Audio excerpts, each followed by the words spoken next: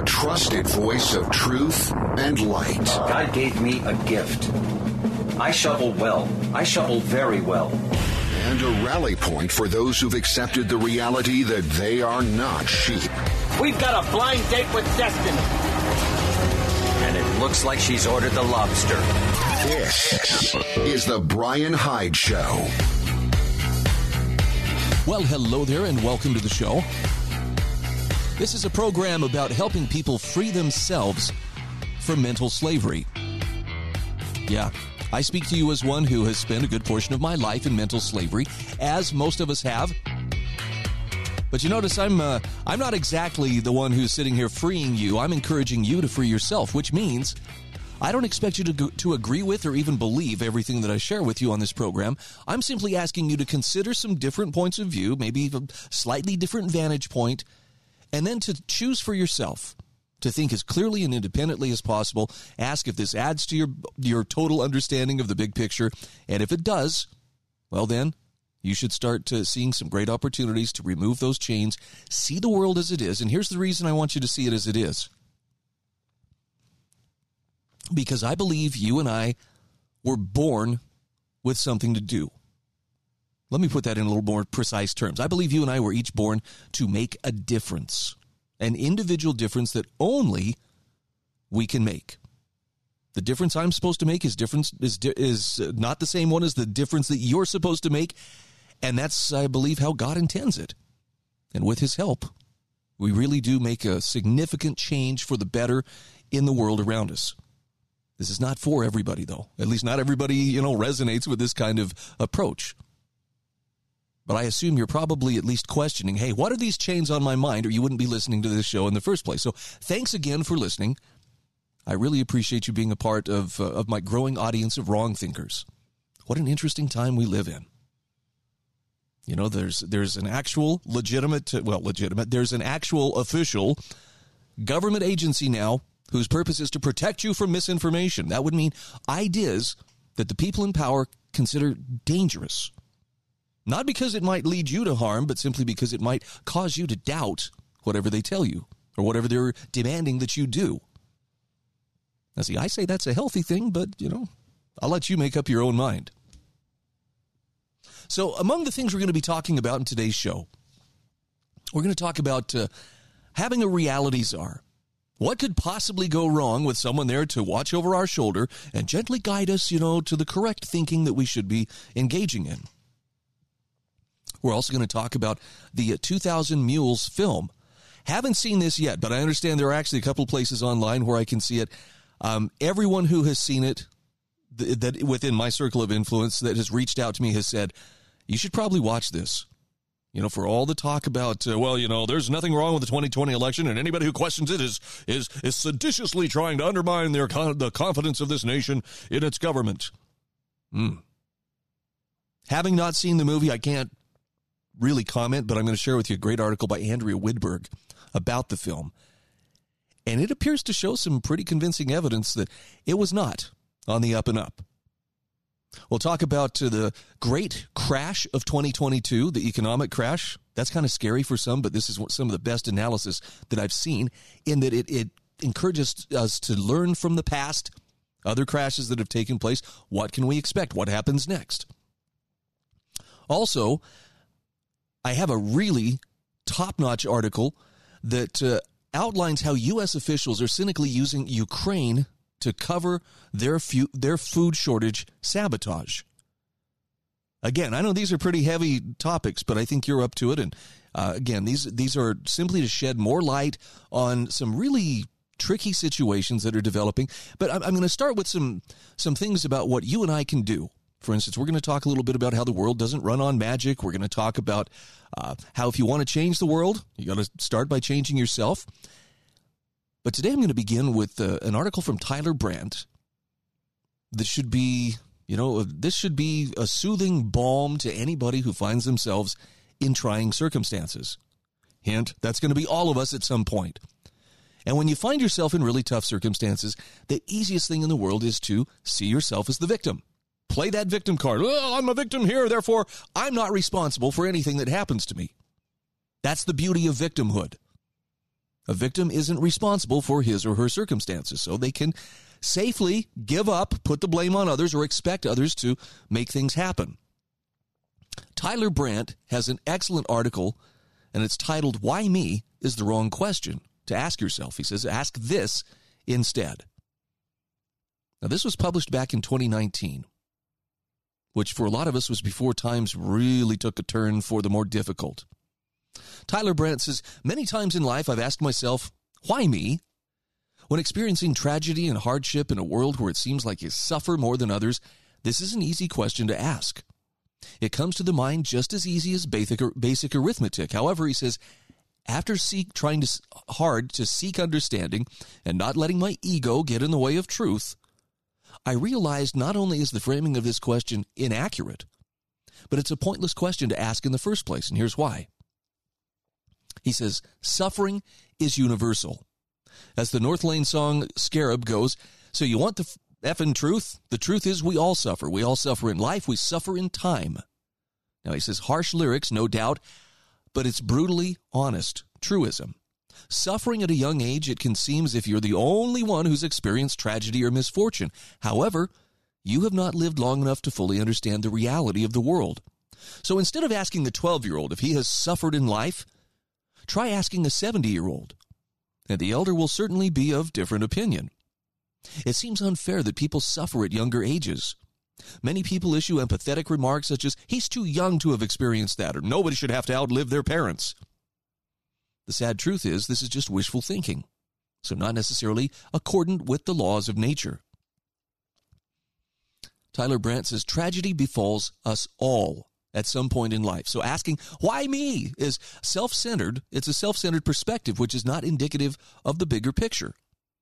So understanding that suffering is universal and not just specific to yourself, you might approach the individual problem of suffering with a different question.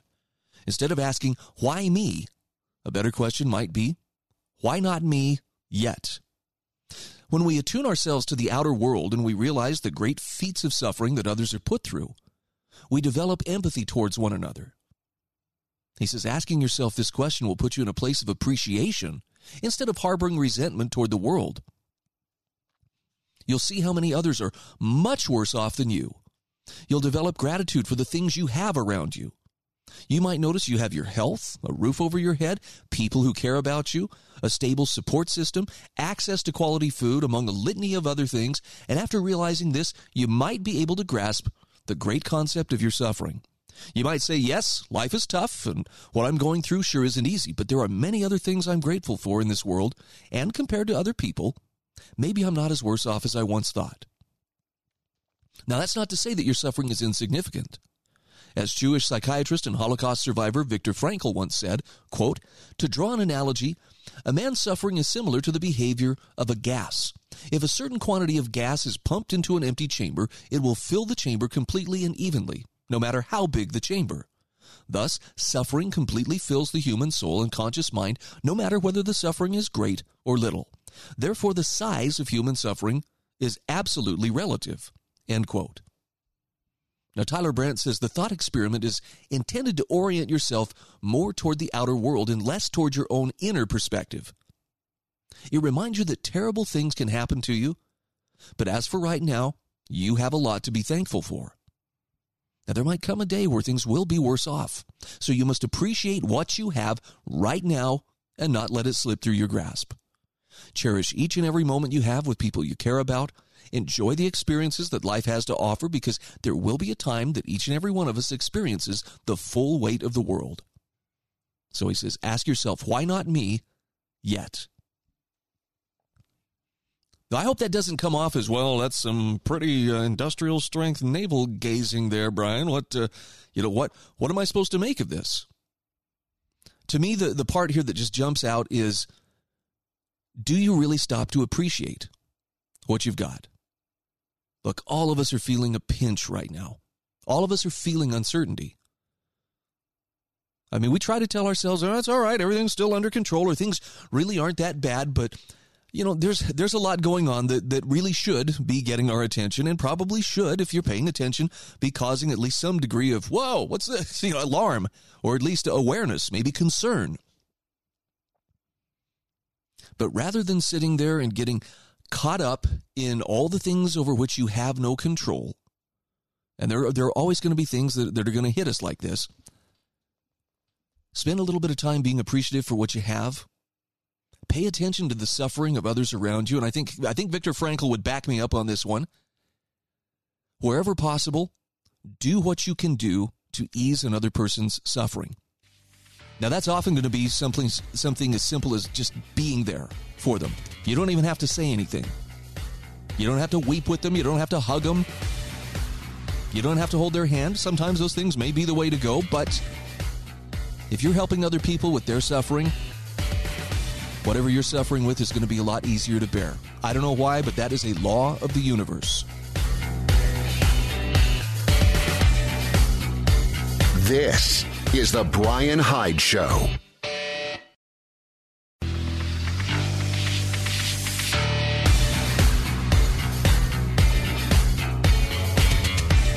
This is The Brian Hyde Show. All right, welcome back to the show.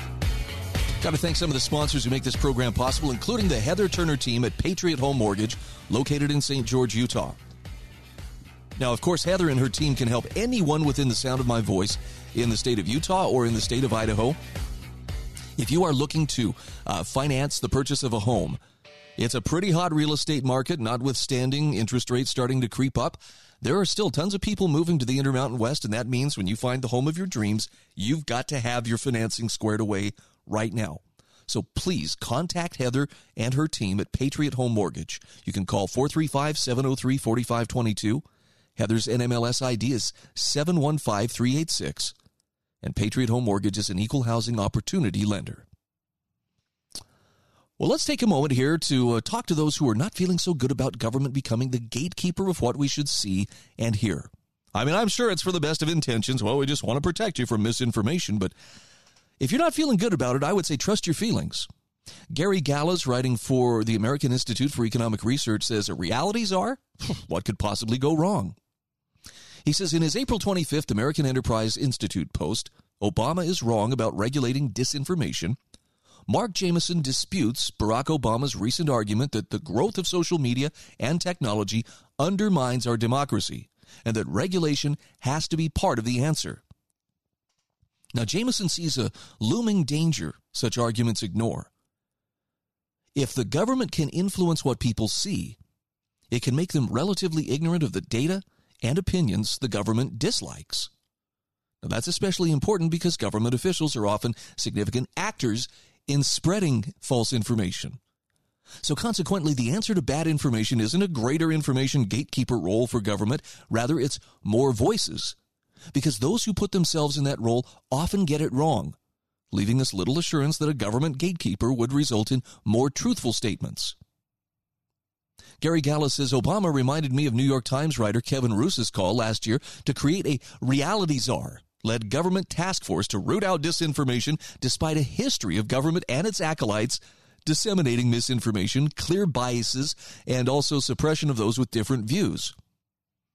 Now, if that job was in academia, it would no doubt be called the George Orwell chair, rather the George Orwell chair of truthiness, if Stephen Colbert was one of the donors. So who could be trusted as the realities are? Come on, you know the answer. It's no one. That's why Democrats never suggested one when Trump was in office. In politics, truth is subservient to power. And Gary Gallas says further, any attempt to provably establish the truth when it is in doubt would be littered with obstacles and controversies and often beyond possibility. But it would create a clear path to eviscerating Americans' freedoms. So a person indisputably committed to both truth and freedom could possibly, only a person committed to truth and freedom could be possibly trusted to lead such an enterprise. Is there anyone who qualifies? See, that looks like a nearly empty set. Now, if he wasn't long dead, Gary says, I would nominate John Milton. Why? Well, before America's founding, he argued for freedoms of speech and the press and against censorship in England. His defense of freedom of conscience and later powerfully resonated with America's founders, reflected in our First Amendment. So it's worth considering the principles that Milton would use to establish truth and preserve freedom. In his own words, quote, "Whoever knew truth put to the worse in a free and open encounter. Let truth and falsehood grapple.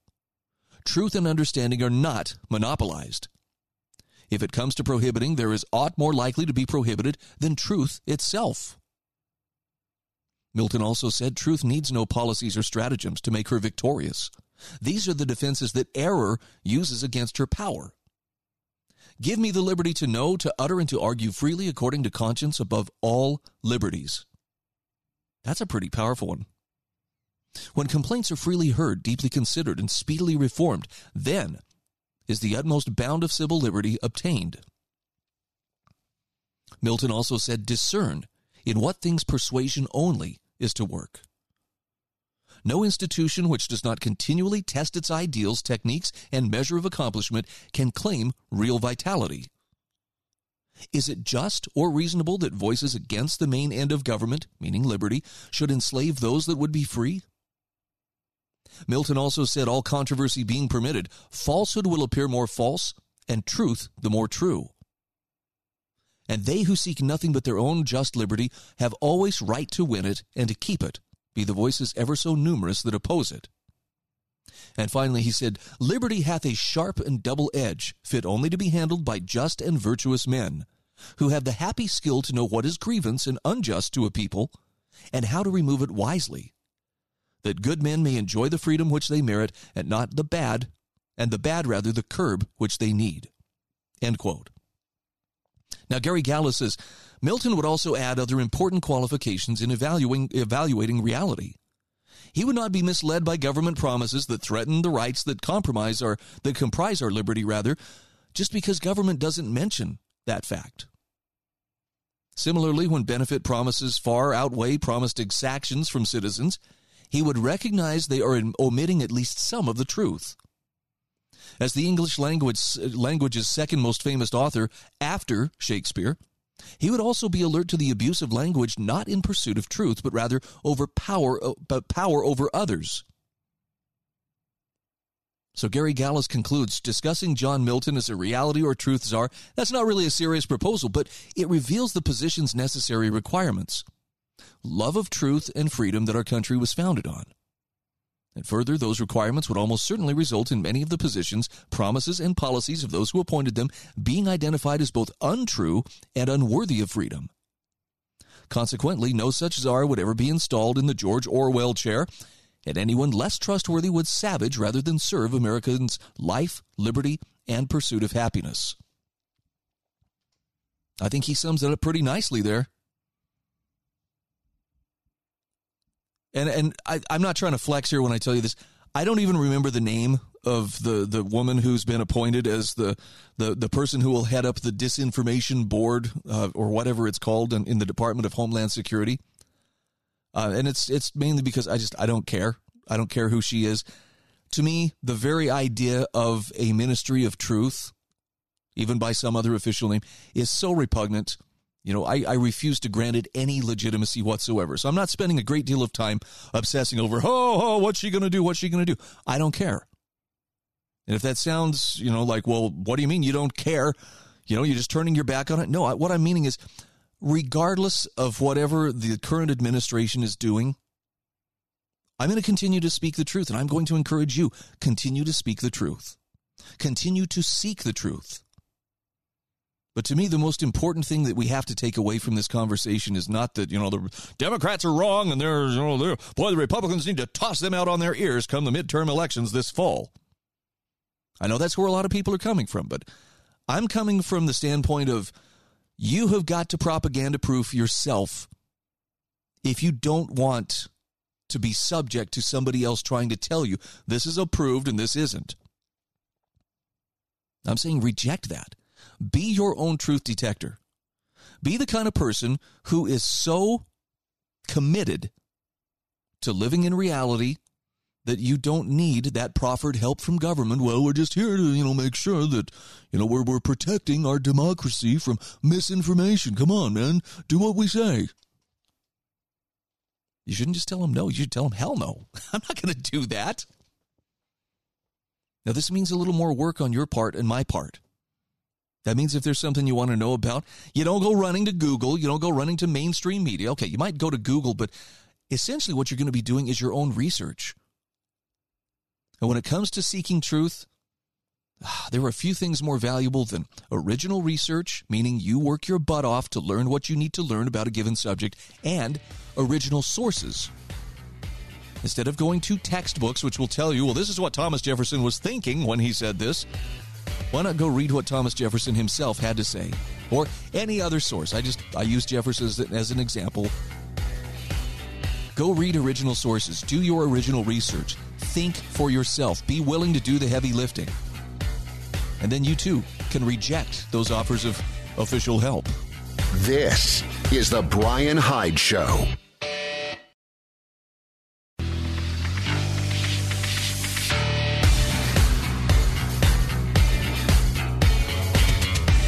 This is the Brian Hyde Show. Hey, welcome back to the show. Quick shout out here for lifesavingfood.com. Yep, that's food storage, emergency preparedness supplies. You can order them right from the comfort of your own home. Please click on the link I provide in my show notes, which you'll find at thebrianhydeshow.com. Just click on Life Saving Food. I don't care how prepared you are. I don't care how squared away you feel. I bet you'll find something that would be useful, either for yourself or maybe for somebody who's just getting started. I know people laughed at me over the years, and maybe rightly so, for suggesting that, you know what makes a really great gift for birthdays, for, Christmas, for holidays, for even, non-special occasions, just a surprise gift? Food storage, preparedness supplies. Trust me, they're more welcome now than pretty much any time before. So, if you want to score some brownie points, this is a good way to do it. What's on their website at lifesavingfood.com is in stock, so you can order with confidence. But I would do this kind of thing sooner than later. This is the kind of thing that I know a lot of people want to put off until they're sure that something is seriously wrong. Don't be that person. Be ahead of the curve. Be ahead of the crowd. Get yourself squared away today. Of all the things in the world that need fixing, sometimes it's easy to forget that our highest priority should be fixing ourselves.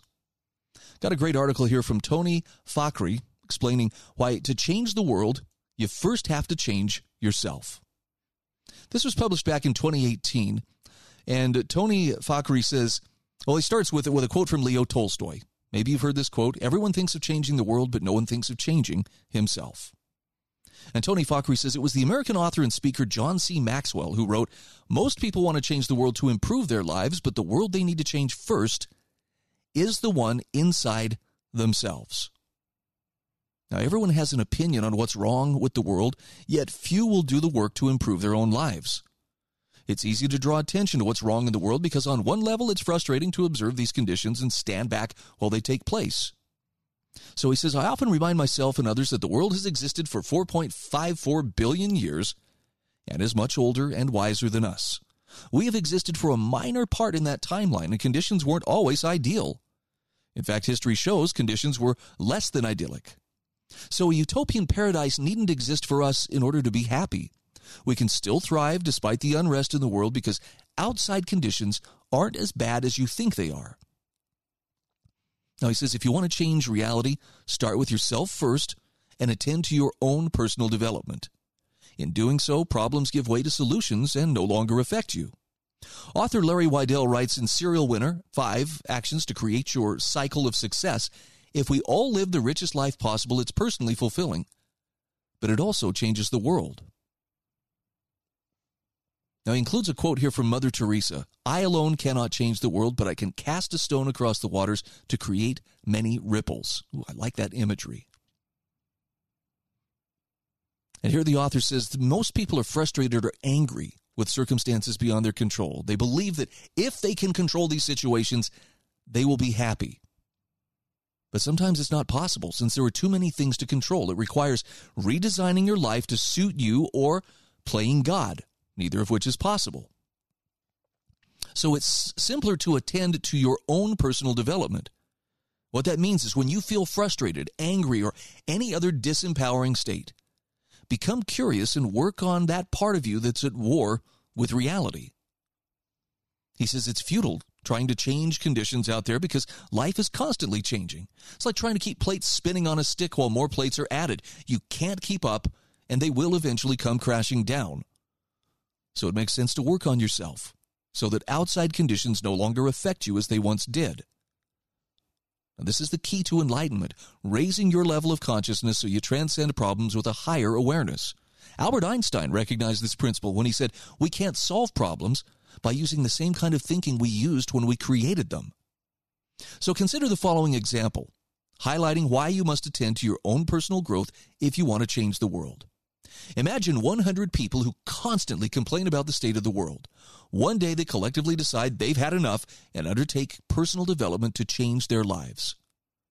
Within months, they have stopped whining and are now open to embracing life instead of being mired in their problems. They act from a place of love, peace, and joy. Now, you've heard it said, you are the sum of the 5 people you most associate with. Therefore, if 100 people can influence 5 others, we have 500 people who are now more self-aware than before. And if that cycle continues, a tipping point will occur so that anger and fear no longer prevail. Now, he says, I'm not naive, and I know this utopian reality will not miraculously emerge overnight, if at all, within the coming decade. Yet, undertaking personal development will not only help you, but influence those around you. I've seen evidence of this with my family and friends and those I've coached. He says you change the world, not by pointing out what's wrong with it, but by upgrading your model of reality to coincide with what you wish to see in the world. It's an inside-out job. Vishen Lakhiani, in The Code of the Extraordinary Mind, 10 Unconventional Laws to Redefine Your Life and Succeed on Your Own Terms, says, you don't have to change the world. You just have to change what you pay attention to in the world. And that, it turns out, is hugely powerful. So, if you're ready to upgrade your model of reality, this may be the key. Woodrow Wilson said, you are here in order to enable the world to live more amply, with greater vision, with a finer spirit of hope and achievement. You are here to enrich the world. That's a pretty noble sentiment. I'm not a big fan of Woodrow Wilson, but truth is truth. And it was the late Dr. Wayne Dyer, a well-known self-help author, who said, if you change the way you look at things, the things you look at change. See, he understood that change must first take place from within and has a ripple effect on the lives of others. Now, if that change is powerful enough, it will gather momentum to affect the whole of humanity. And here the author says, look, I admit it's difficult to focus on what's right in the world when we're governed by our internal state, which gets the best of us. And the media, of course, adds to the negativity by reporting bad news to promote fear, and it becomes challenging to break the spell. So he says, I often succumb to these disempowering states at times, so it is remiss of me to offer the advice and claim not to feel this way. Yet, through my own personal development, I've come to appreciate that these are fleeting states, and I don't remain stuck in this condition for long. Awareness has taught me that what I focus on builds momentum and becomes integrated into my reality. So Tony Fakri says, the advice is clear and simple. Be aware of what you are when you are pointing the finger outside of yourself, rather. Go within and attend to that part of you that's inclined to judge outside circumstances as bad. And he says, heal yourself first by integrating your shadow self, and be mindful of your thoughts leading you down a path of negativity. If you do this often, you'll break the cycle of incessant thinking that dictates there's something wrong with the world. It's worth the effort to your personal growth. Eventually, the problems that consumed you will no longer affect you because you've upgraded your model of reality to coincide with a new awareness. Now, Tony Fakri's a self-empowerment author and speaker, but I want to give you an example from, I think this is more than 100 years ago.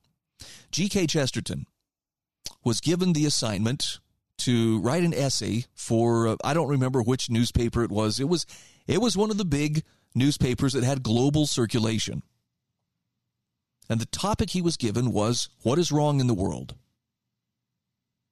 Now, look, I don't know about you, but if somebody said, Brian, if you would sit down and just write an essay on what is wrong in the world, I honestly don't think I would have that hard of a time coming up with, I'm sure I would exceed whatever word limit they gave me. I could go for days. But what's amazing about the story is G.K. Chesterton, when confronted with that, you put yourself in his shoes. You have this amazing platform. Now, granted, this was in the days before TV and radio, but it was an amazing platform to speak to something that really matters. What is wrong in the world today? How would you answer that question? What kind of things would you focus on? I mean, I know what my pet issues would probably be. What would yours be? It'd almost be difficult to start, right? But what's remarkable about the story is G.K. Chesterton sent back his reply to those who had commissioned him to write this article, and his reply was, "Dear sirs, I am. Sincerely yours, G.K. Chesterton." It kind of backs up what Tony Fakri is talking about here. What is wrong in the world today? The only honest answer that you can give, if you're sincerely, serious about changing things for the better, is I am. Meaning, I need to fix what's wrong with me before I go about fixing the world. And something incredible happens when you take this approach. Yes, you do have to confront things about yourself that may be unpleasant or that may be uncomfortable or that might even, be embarrassing. However, as you work on those things, you come to know yourself. You come to know who you are. You much more clearly recognize the things that you stand for that are absolutes in your life. And with that comes a kind of quiet confidence, not cockiness or just, I got this all figured out, but just the assurance that you are, in fact, improving the world. You will put off the vibes of someone who is solving problems.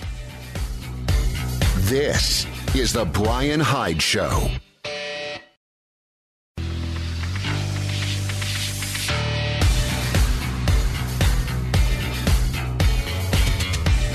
This is the Brian Hyde Show.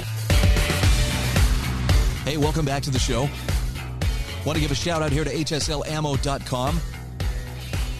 This is where I would point you if you are in the neighborhood or in the market for new, high quality and remanufactured ammunition. Spencer Worthington is the founder of HSL Ammo. This guy does great work, not only in building ammo and helping people turn their money into skill at arms, but also in providing a great benefit for his community in southern Utah by creating a business, hiring a great workforce, keeping them occupied, keeping them productive, and providing something that people actually need and use. So if you are in the market for ammunition, I know there's a lot of choices out there. Ammo may be expensive, but it's still a good thing to have. Please consider doing business with hslammo.com. And when you do, tell them thanks for being one of my sponsors. Well, let's talk a little bit about the 2020 election. I know that we're not supposed to doubt the integrity of this election. That's a good way to get yourself banned from most social media. But it appears that there may be some good reasons to doubt whether that really was the most honest and above-board election in our lifetimes. Got an article here from Andrea Widberg. This is from AmericanThinker.com. The title is "The Riveting 2000 Mules Proves There Was Massive Election Fraud." Andrea Widberg writes, Dinesh D'Souza is an effective filmmaker and he didn't disappoint with 2000 Mules, a riveting documentary examining the way leftist organizations used activists to stuff ballots in the 2020 election and the 2020 Georgia runoff election that handed the Senate to the Democrats. However, she says, after watching it, I felt there were some unanswered questions that also deserve scrutiny, so I hope D'Souza follows up on these issues. 2000 Mules begins with the premise that Trump voters have found it impossible to believe that Trump lost the election. When they contrast his campaign appearances, 60,000 screaming fans, with Biden's campaign appearances, 6 vaguely animated lumps sitting in little circles, the bellwether counties, or states that show Trump winning by a large margin, the significant gains Trump made with Hispanics and blacks, the millions of votes Trump gained over the 4 years of his presidency, and the mysterious overnight counting shutdown in the states that ultimately gave Biden his victory, well, they know something is wrong. The folks at True the Vote also suspected that something was wrong, very wrong. So the founder, Catherine Engelbrecht, working with Greg Phillips and a team of computer analysts, came up with a very clever way to determine whether there was fraud. They suspected as much thanks to the way in which Democrats in key states used COVID as an excuse to increase absentee voting. That included states which allowed only absentee voting with drop boxes across cities and towns, where there had been massive ballot harvesting. That is, people, both real and fake, didn't fill out their own ballots. Instead, they were collected, completed, and put into drop boxes by partisan and paid activists. So to prove this theory, True the Vote obtained geo-tracking information for major urban areas in Pennsylvania, Michigan, Wisconsin, Georgia, and Arizona, allowing them to follow cell phone signals. They marked all the drop boxes and all the facilities for left-wing nonprofits. Then they looked for cell phones that traveled between the nonprofits and the drop boxes at least 10 times, to be sure to winnow out statistical noise. Through Freedom of Information Act requests, they also obtained as many videos as they could showing people stuffing multiple ballots into the drop boxes, a completely illegal act. The data revealed 2,200 mules in just 5 cities, visiting between 20 and 45 drop boxes each, at which they dropped off an average of 5 ballots. So when you do the math, the numbers are staggering. Pennsylvania, they identified 1,150 mules, 45 drop boxes, and estimated 275,000 illegal votes. Michigan, 500 mules, 50 drop boxes, 125,000 illegal votes estimated. Wisconsin, 100 mules identified, 28 drop boxes, 14,000 estimated illegal votes. Georgia, 250 mules identified, 24 drop boxes, 30,000 estimated illegal votes.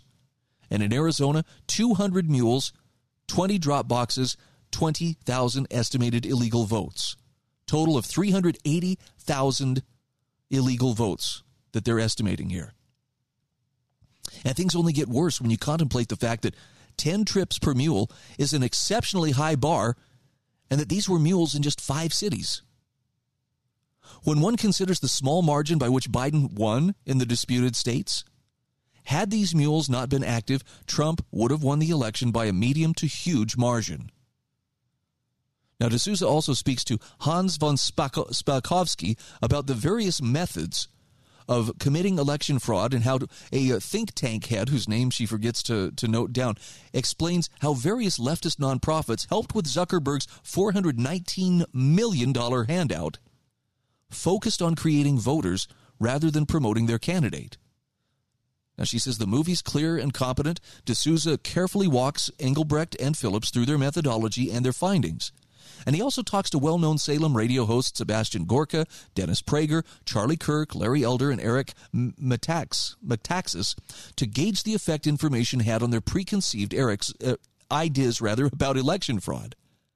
All but Prager suspected fraud before seeing the evidence and felt the data proved it. As for Prager, he went from being agnostic to believing that, yes, there was indeed significant fraud in the election. Now, she says, as for me, I've long felt that Biden could only have attained the White House through fraud for the reasons mentioned above. So the evidence True the Vote gathered merely confirms my suspicions. However, she says, I was left with 2 questions. And I applaud her for asking these questions. The first was, which left-wing organizations made the fraud happen? See, the movie never names them, presumably because they're being investigated or because D'Souza wants to avoid a defamation suit. Both are good reasons, but she says not identifying them diminished the movie a little. Second, and more importantly, the movie failed to explain what happened the night of the election. So Andrea Woodberg says, look, as best as I could tell, and I could be completely wrong about this, the mules were operating for days or even weeks before the election, as opposed to the frantic Dropbox fraud the night, frantic Dropbox fraud the night of the election itself. So she says, assuming my version of events, on the night of the election, in all the jurisdictions in which the mules were at work, Trump had a compelling lead as of 11 o'clock that night. Then in each of those jurisdictions, something happened that had never happened before. The counting stopped.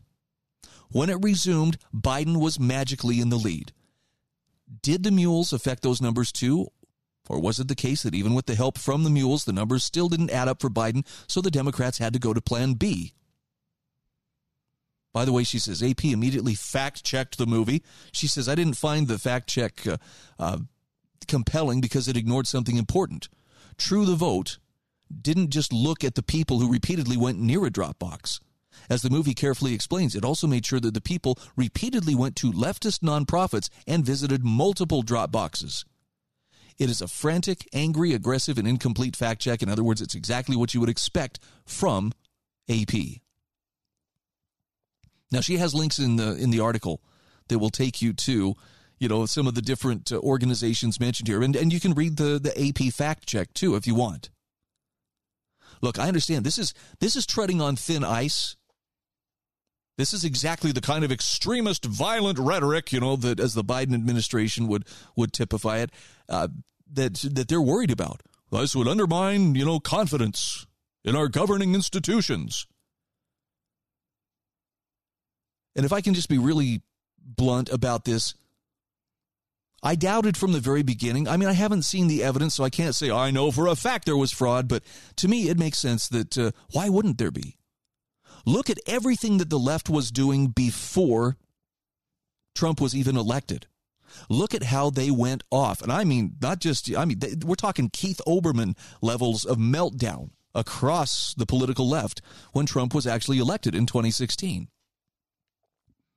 And then they spent the next 4 years doing everything in their power, trying to conjure up any reason, anything, Russiagate, the horror of it all. And they could not make people hate this guy enough to throw him out of office. They impeached him once, then they impeached him again just to make sure he couldn't ever run for president again. So the same people who were doing all of this, temper tantrums and falsehoods and just any reason, and the press, of course, nonstop going after Trump every day, day in and day out.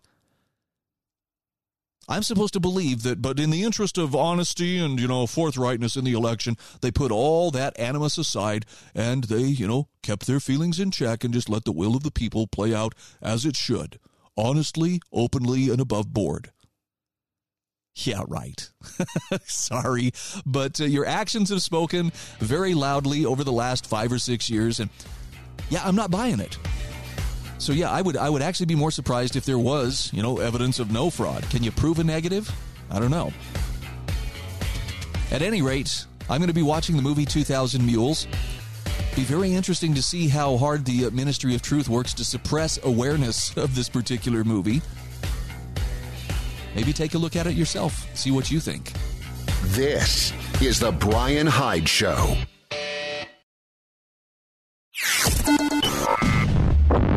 A trusted voice of truth and light. God gave me a gift. I shovel well. I shovel very well. And a rally point for those who've accepted the reality that they are not sheep. We've got a blind date with destiny. And it looks like she's ordered the lobster. This is the Brian Hyde Show. Well, hello there and welcome to the show. I'm here to help you take off the chains of mental slavery. But here's the kicker. You got to take them off yourself. It has to be a conscious decision that you make to think as clearly and independently as possible. I'm here to help facilitate your journey. I can't take it for you. And frankly, there's going to come a point where you're going to outgrow me. You're not going to need me. You're going to just be running swiftly along your own path to the truth. But I'm grateful to be here to offer whatever assistance I can.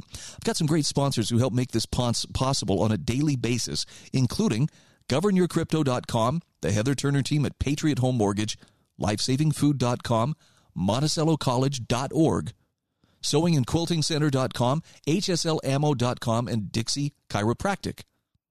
You can check them out at DixieChiro.com.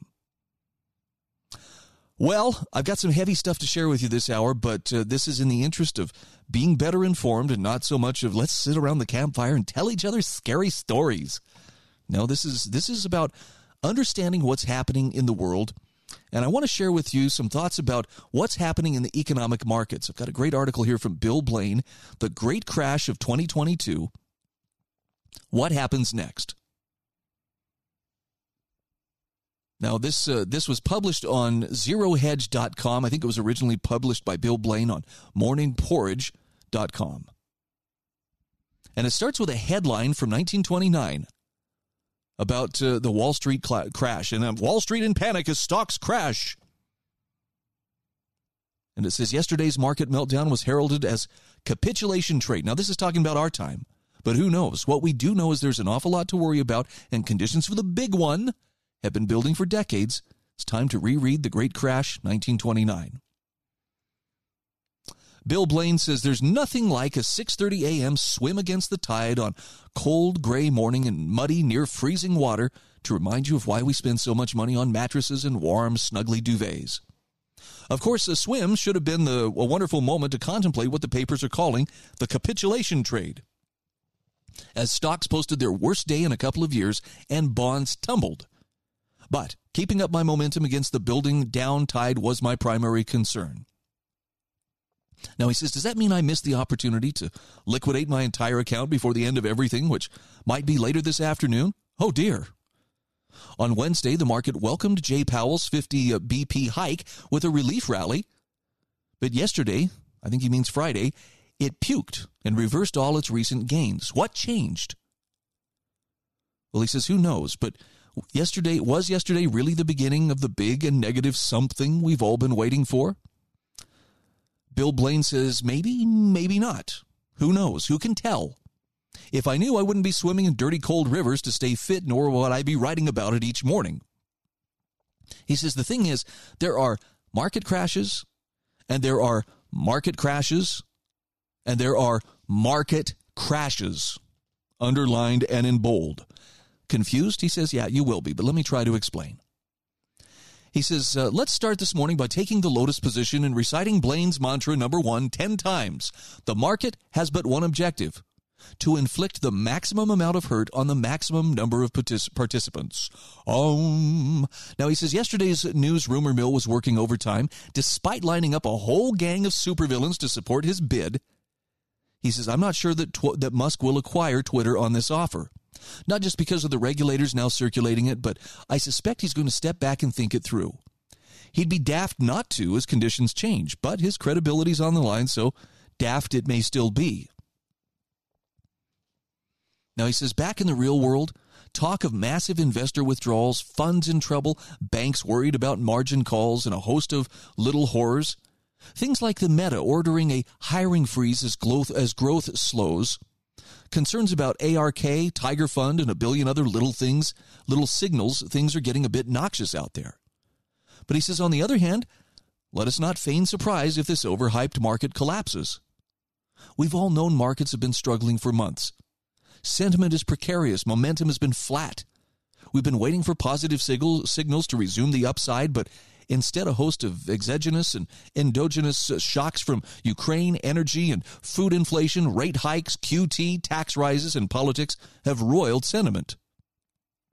Even Robinhood traders can understand that people have lower real earnings, and savings are stretched. When that happens, they won't consume as much, and therefore the economy will slow, though even my puppy gets that. Crashes occur when the voting machine that is the market suddenly shifts, and the maximum number of participants find themselves on the wrong side of a move.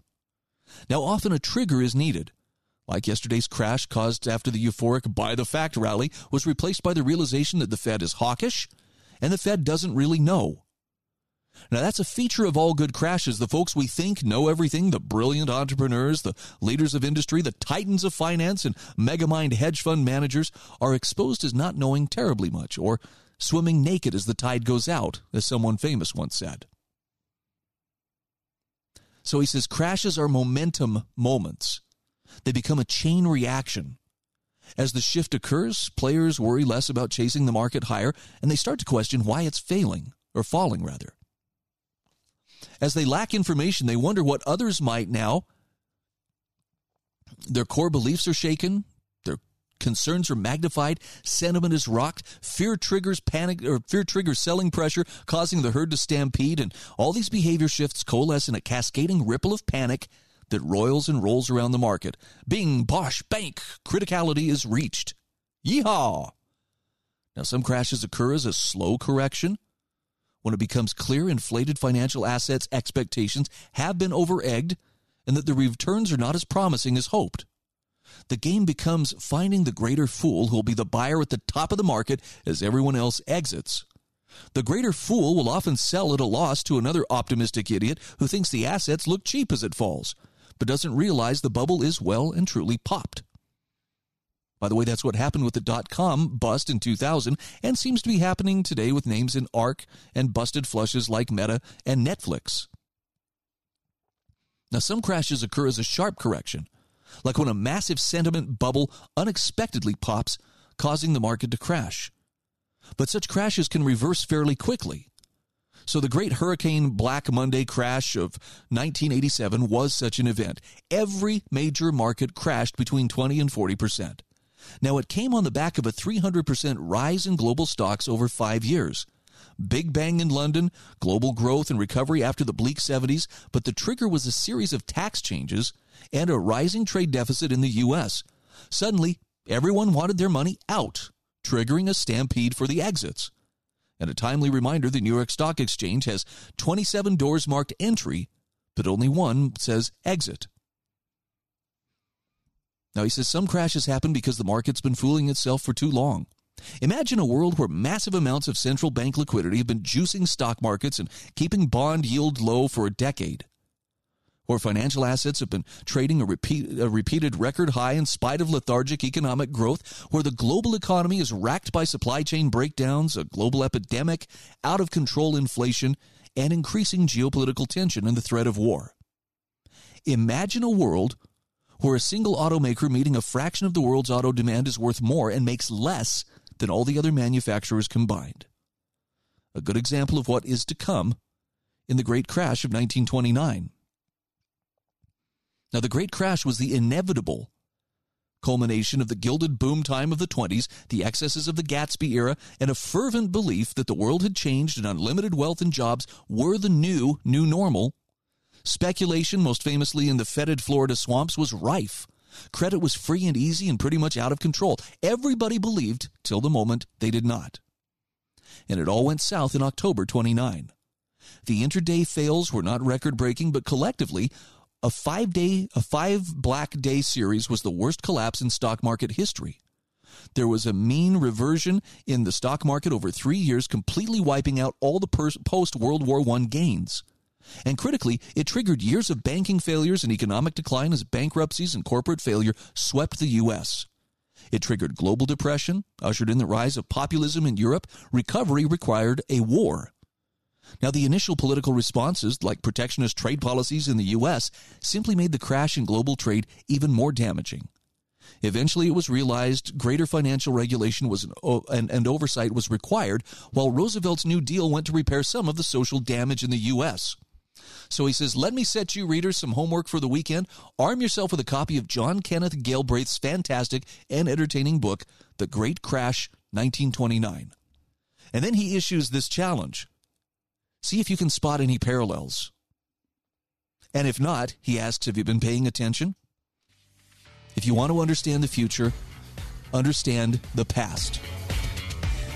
Okay, I think there's a lot of wisdom in that on many levels and on many different issues. I'll have a link to this article in my show notes at thebrianhydeshow.com. Again, this is from Bill Blaine. I know it's an unpleasant thought. Let's face it squarely, learn what we can, and then act accordingly on our own. This is The Brian Hyde Show.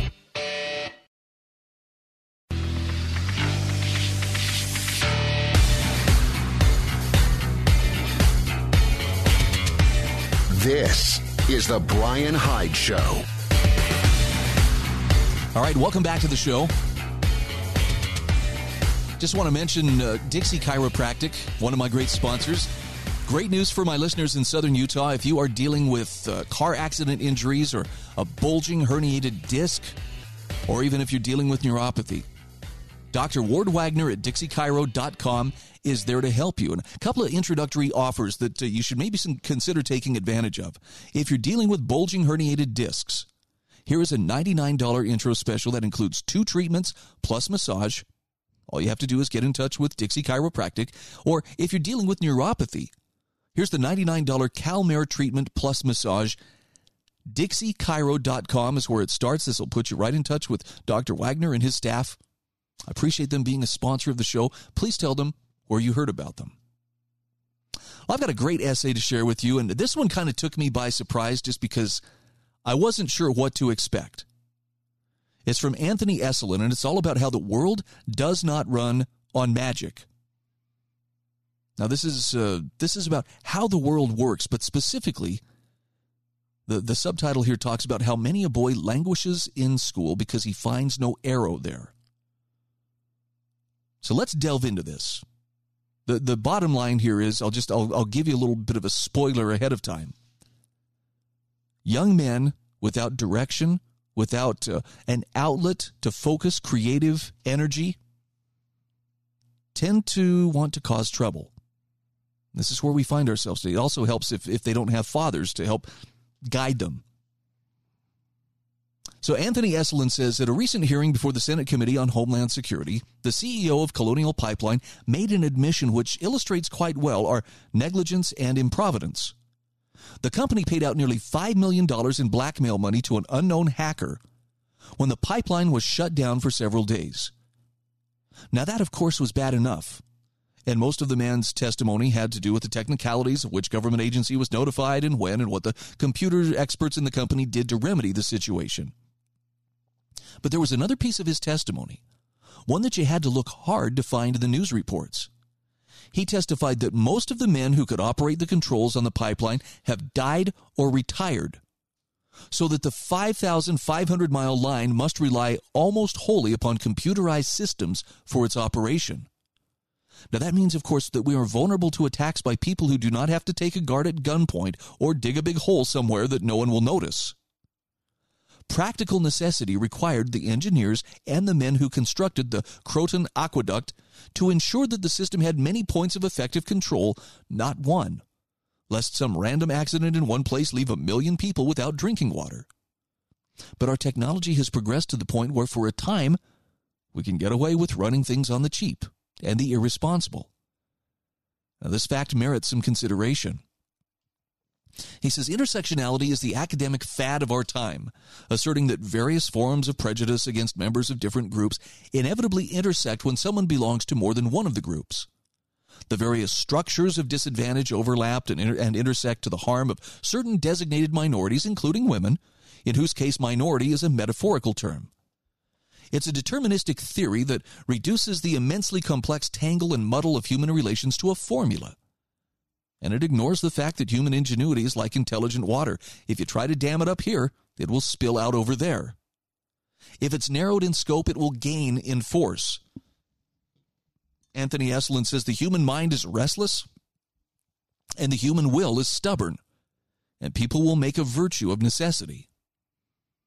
Now, the term intersectionality was coined by Kimberly Williams Crenshaw, a black lawyer and professor of law at UCLA. Crenshaw is a feminist, and though she maintains that black men are not better off than black women, she pursues policies that for the working class family are like prescribing blood thinner to someone who's hemorrhaging. Those families are in desperate need of strong, well-remunerated men who can support them with what are and what practically must remain masculine skills and regions of activity.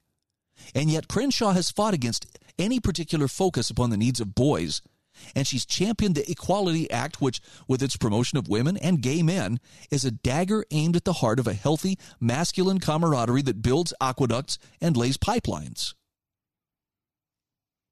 So let's talk about free men and free labor. Anthony Esolen says the Colonial Pipeline was invented, built, and maintained by men with the technical skill to do that work.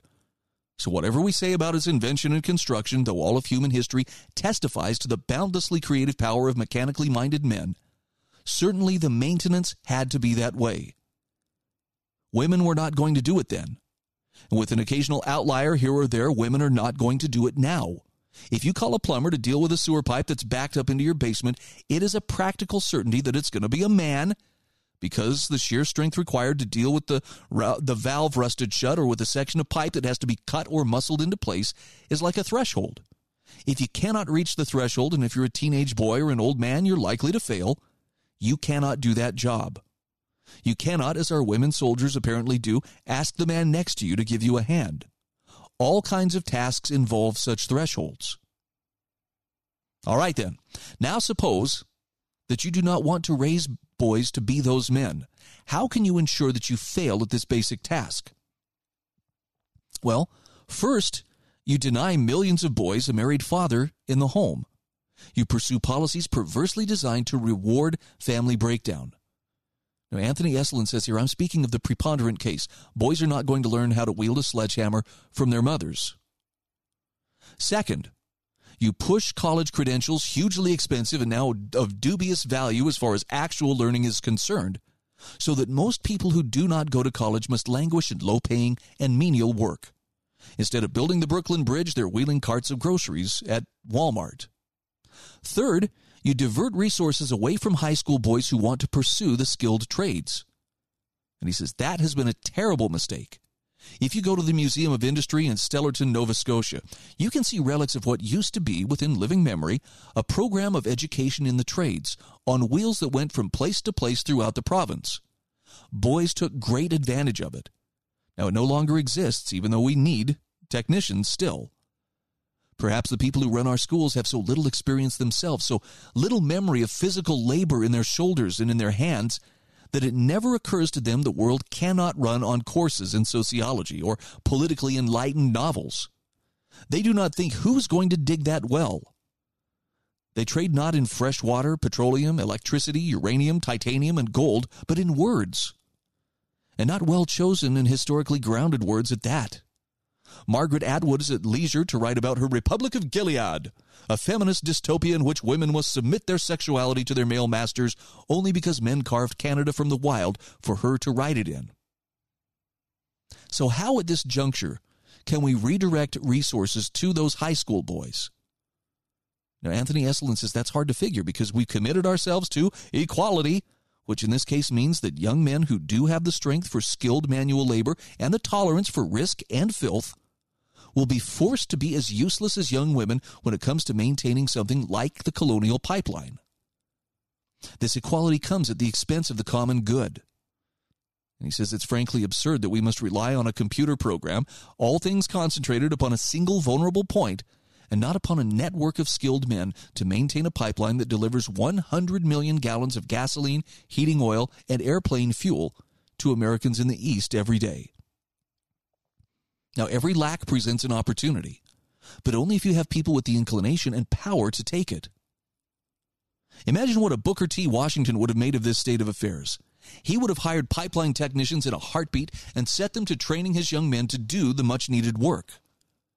And they would have made themselves indispensable. And when you are indispensable, it doesn't matter what people think of you.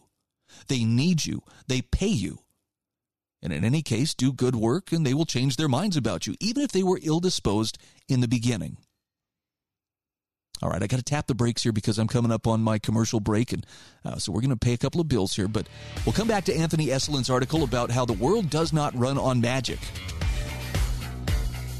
And I don't know if this is striking the same chords for you that it is for me, but I don't know. This felt like a pretty nice dose of reality, like a straight shot with no chaser. We'll come back to it. We'll finish up the article. Again, you can find it in my show notes at thebrianhydeshow.com. This is The Brian Hyde Show.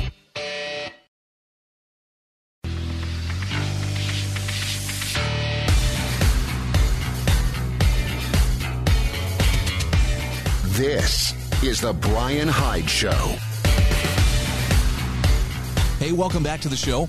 If you haven't subscribed to my show notes, I'm going to pimp them here for just a moment because, not because I think they're all that, but I know that there are people who are seriously looking for good, credible, timely sources of information that aren't steeped in partisan dogma, but actually will shed some light on what's happening in the world. I do my best to seek out and find those resources, which I can then share with you on a daily basis. I put it all together in my show notes, complete with links that you can follow. Often within those links, there are further links depending on, how deeply you want to research a given topic. All I ask of you is go to my show notes, click on any particular day of the notes, scroll down to the bottom. You'll see a big subscribe button at the bottom of my show notes, and just put in your email address. I'll send it to you each day that I do this program. All right, let's get back to Anthony Esolen's article about the world does not run on magic. And one of the things he's exploring here is why is it that we seem so determined to keep young men, particularly in high school, from becoming the kinds of workers who can get out there and build pipelines and maintain things that keep civilization moving? Why do we want to turn them into basically a neutered version of the generations that came before us? He says Americans are now so tremendously incompetent that any generation of reasonably provident men maneuvering themselves into work that only men such as they are can do will enrich themselves in a generation and seize the levers of power in the next. Wow. So he says, for what I'm saying about this pipeline is true generally in the United States. Our infrastructure is a mess. He says, for instance, drive along our major highways. What do you see? Roads designed for much lighter traffic than they now bear, substandard entrances and exits, ponderously slow repairs, bad lighting, general ugliness, vandalism when you approach the big cities. The junction between Interstates 93 and 95 in Massachusetts and the densely populated Boston metropolitan area is notoriously bad and has been so for at least 30 years. He says, imagine what happens every day when 4 lanes of traffic must be narrowed down to 2 around a long bend. Why has this bottleneck not been remedied long since? Well, who would do that work? And where's the money gone that might have hired the men to do it? Ride on a train into Philadelphia or New York and note every site at which skilled labor might be employed to develop, to repair, to beautify, or to clean, and consider how many thousands or even millions of young men might find such work if we were only raising young men capable of it and willing to do it. So making that a national priority would go a long way towards solving several problems at once. We would replace vulnerable nerve centers with a practically invulnerable net. We would gain the benefits of safety, cleanliness, efficiency, and beauty. We would raise the hopes, the incomes, and the aims of the working class. We would suddenly make it possible for working class men to marry young and with confidence. We would strengthen their families and take a small but important step toward reversing America's decline into single parenthood, with its results in loneliness, incapacity, and for many a frustrated young man, crime. And those among us most likely to profit directly from it would be precisely the disadvantaged populations that those who preach about intersectionality say that they want to help. Think of African Americans. So he says, why don't we do these things? Well, he goes, let me answer that question with another question. Who benefits most from entry into the workplace of many millions of women of childbearing age? The answer is the rich. They can afford the best daycare. If they own businesses, they get the benefit of depressed labor costs as more applicants are chasing the same jobs.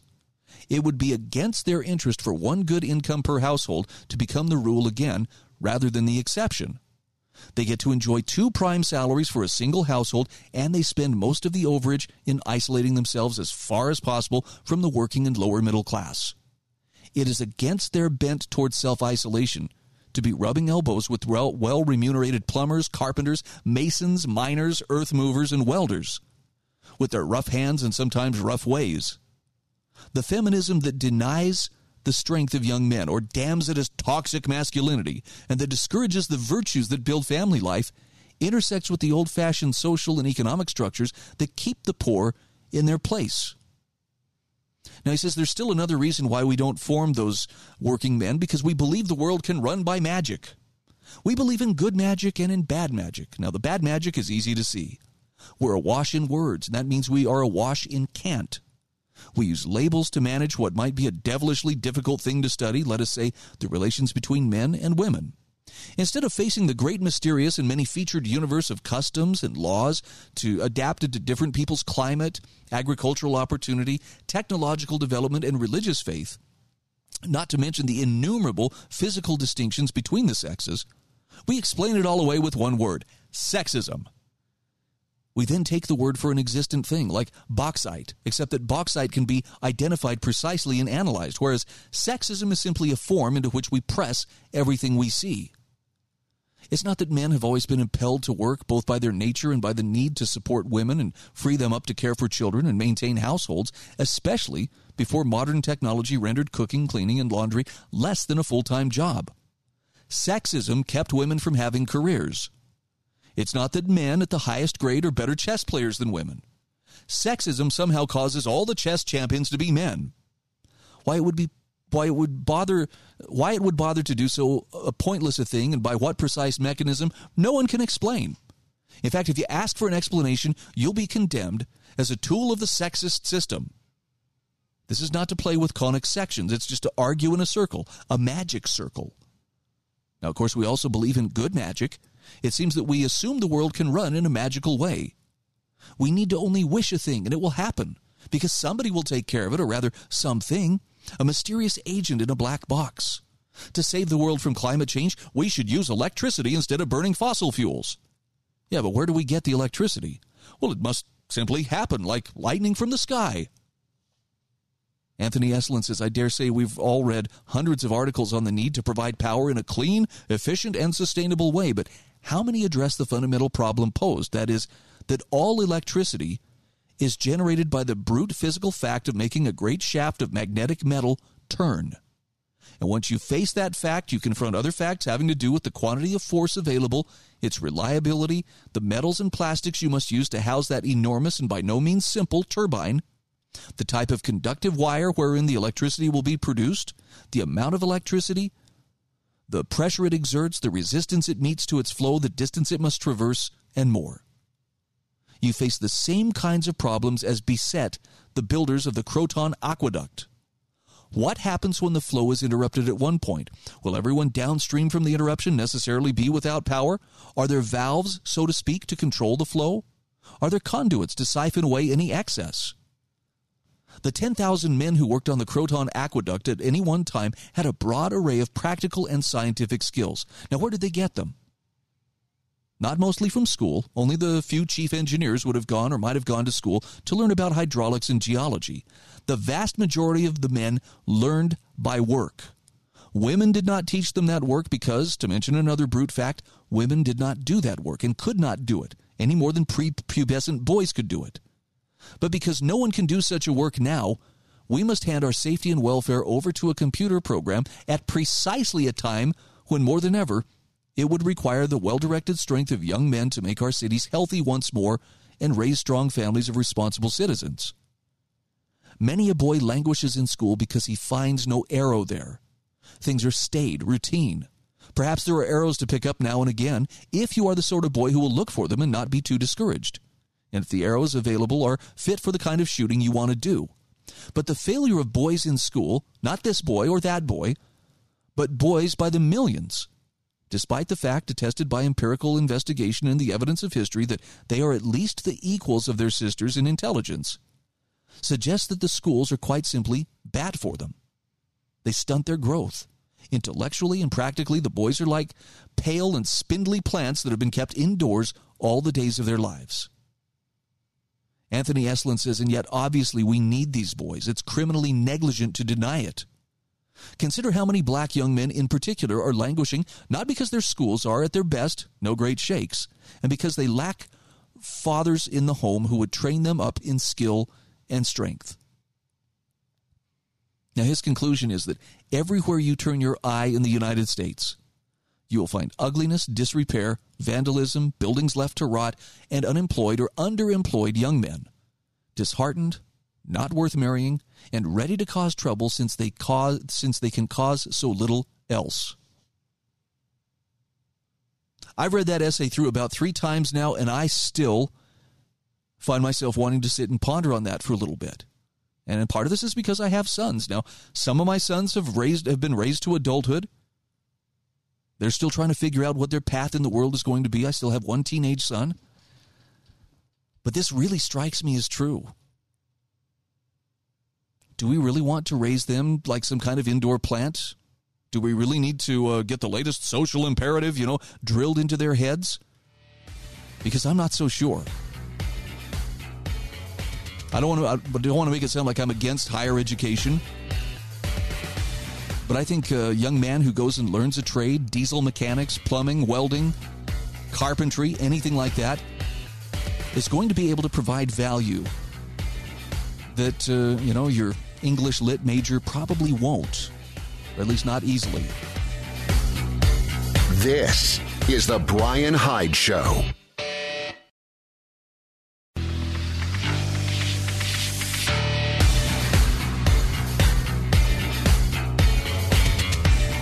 This is the Brian Hyde Show. Hey, welcome back to the show. Quick shout out here to sewingandquiltingcenter.com, located in St. George, Utah. So proud to have them as a sponsor of this program. And you may or may not be into sewing or embroidery or into long arm quilting, but I bet you know someone who is. I look at my mom. We were just over at her house for Mother's Day yesterday. I took an extra moment just to wander by her quilt rack and to again appreciate the incredible quilts that she has there. Now, she has made a number of these herself, but what really jumped out at me is a number of those quilts are things that her grandmother had helped to create, meaning she probably did a lot of it by hand, things that my grandma had actually created. And I don't think my mom actually has used a long-arm quilting machine, but my point is simply this. It's not just a pleasant way to pass the time. There's some great practical reasons for this. I think Heritage is one of the strongest that I know of. But if you or anyone you know is in the market for anything having to do with sewing or long-arm quilting or embroidery, sewingandquiltingcenter.com is the place you need to go. You can visit their store in St. George on Bluff Street.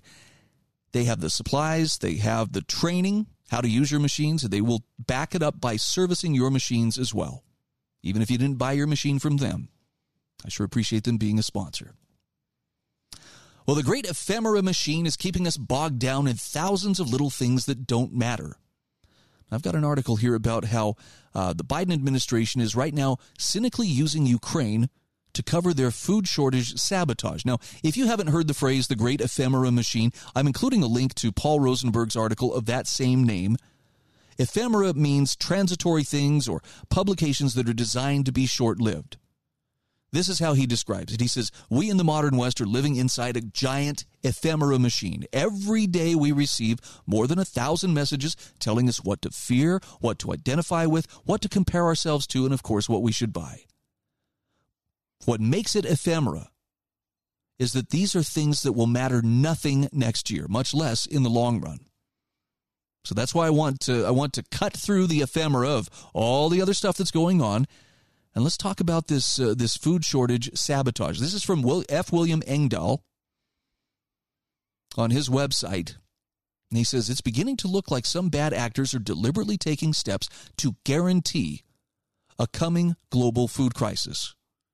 Now, given all the talk about the Great Reset, given all the moves that are being made by people at the global level to consolidate their power and control, this shouldn't be surprising. I mean, historically, food has been a means of controlling populations.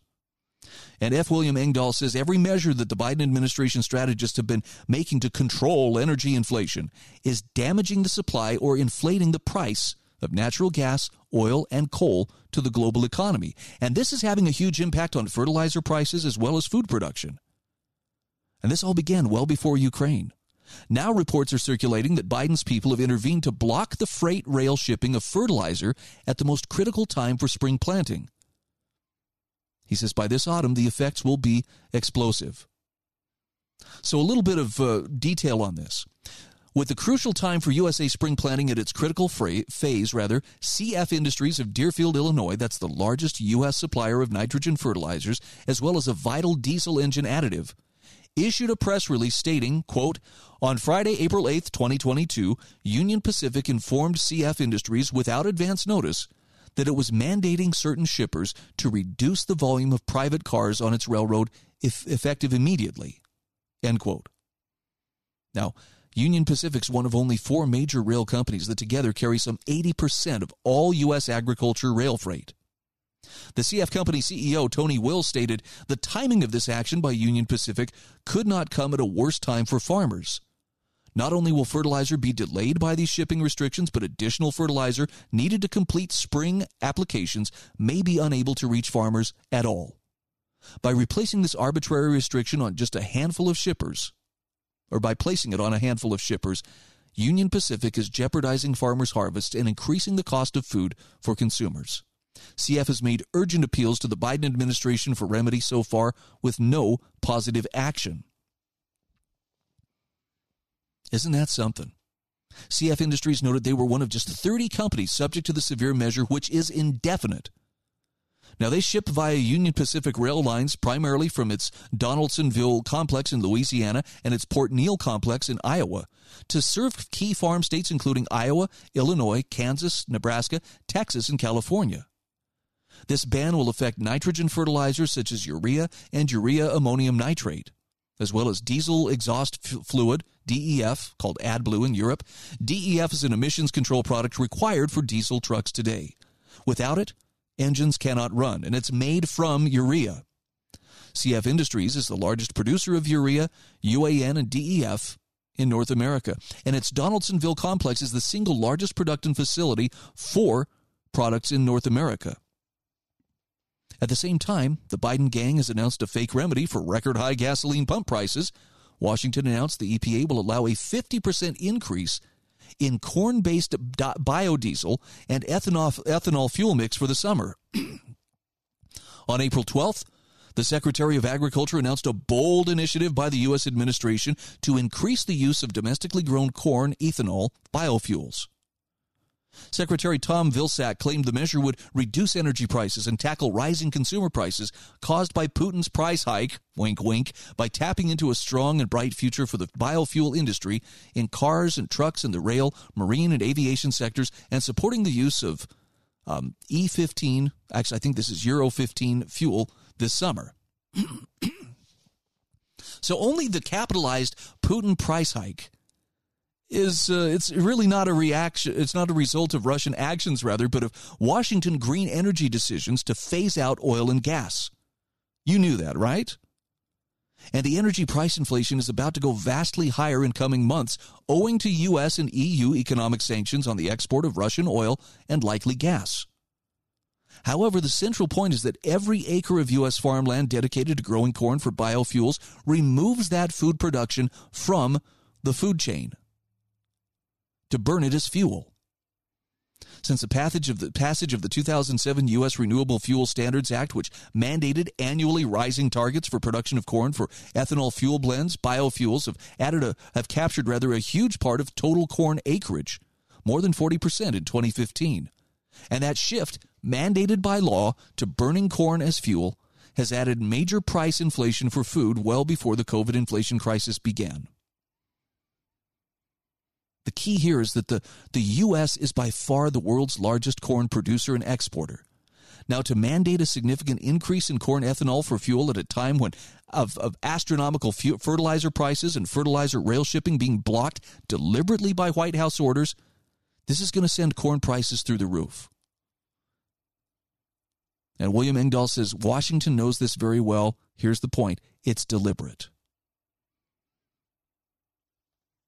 And it's becoming very clear, he says, that the U.S. administration war on food is taking place here. The situation is being dramatically aggravated by USDA demands that chicken farmers kill off millions of chickens now in 27 states, allegedly for signs of bird flu infection.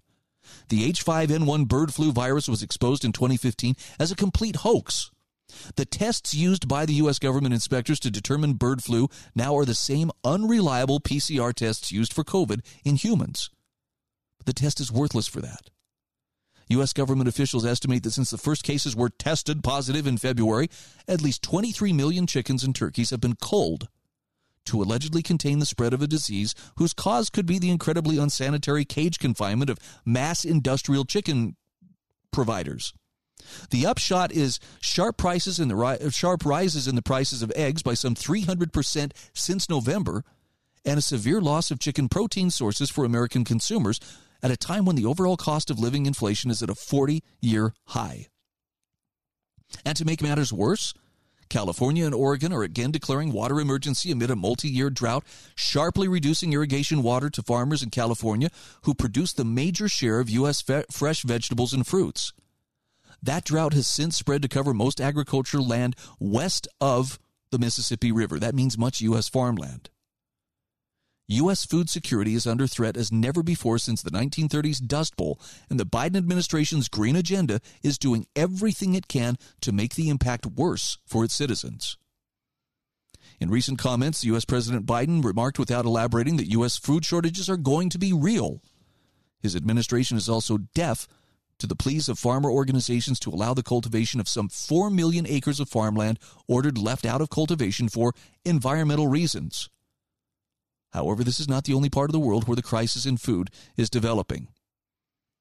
He talks about some of the different geopolitical aspects, including the war in Ukraine and how that's affecting food. So, what are you supposed to do about this? Well, first of all, understand this is likely something we're going to have to deal with. We have a few months. We have a short window of opportunity to deal with it, but this would be a great time to consider getting some reserves put aside, learning to produce more of your own food. But the time to start is right this minute. Don't put it off until some time of better advantage. This is the Brian Hyde Show.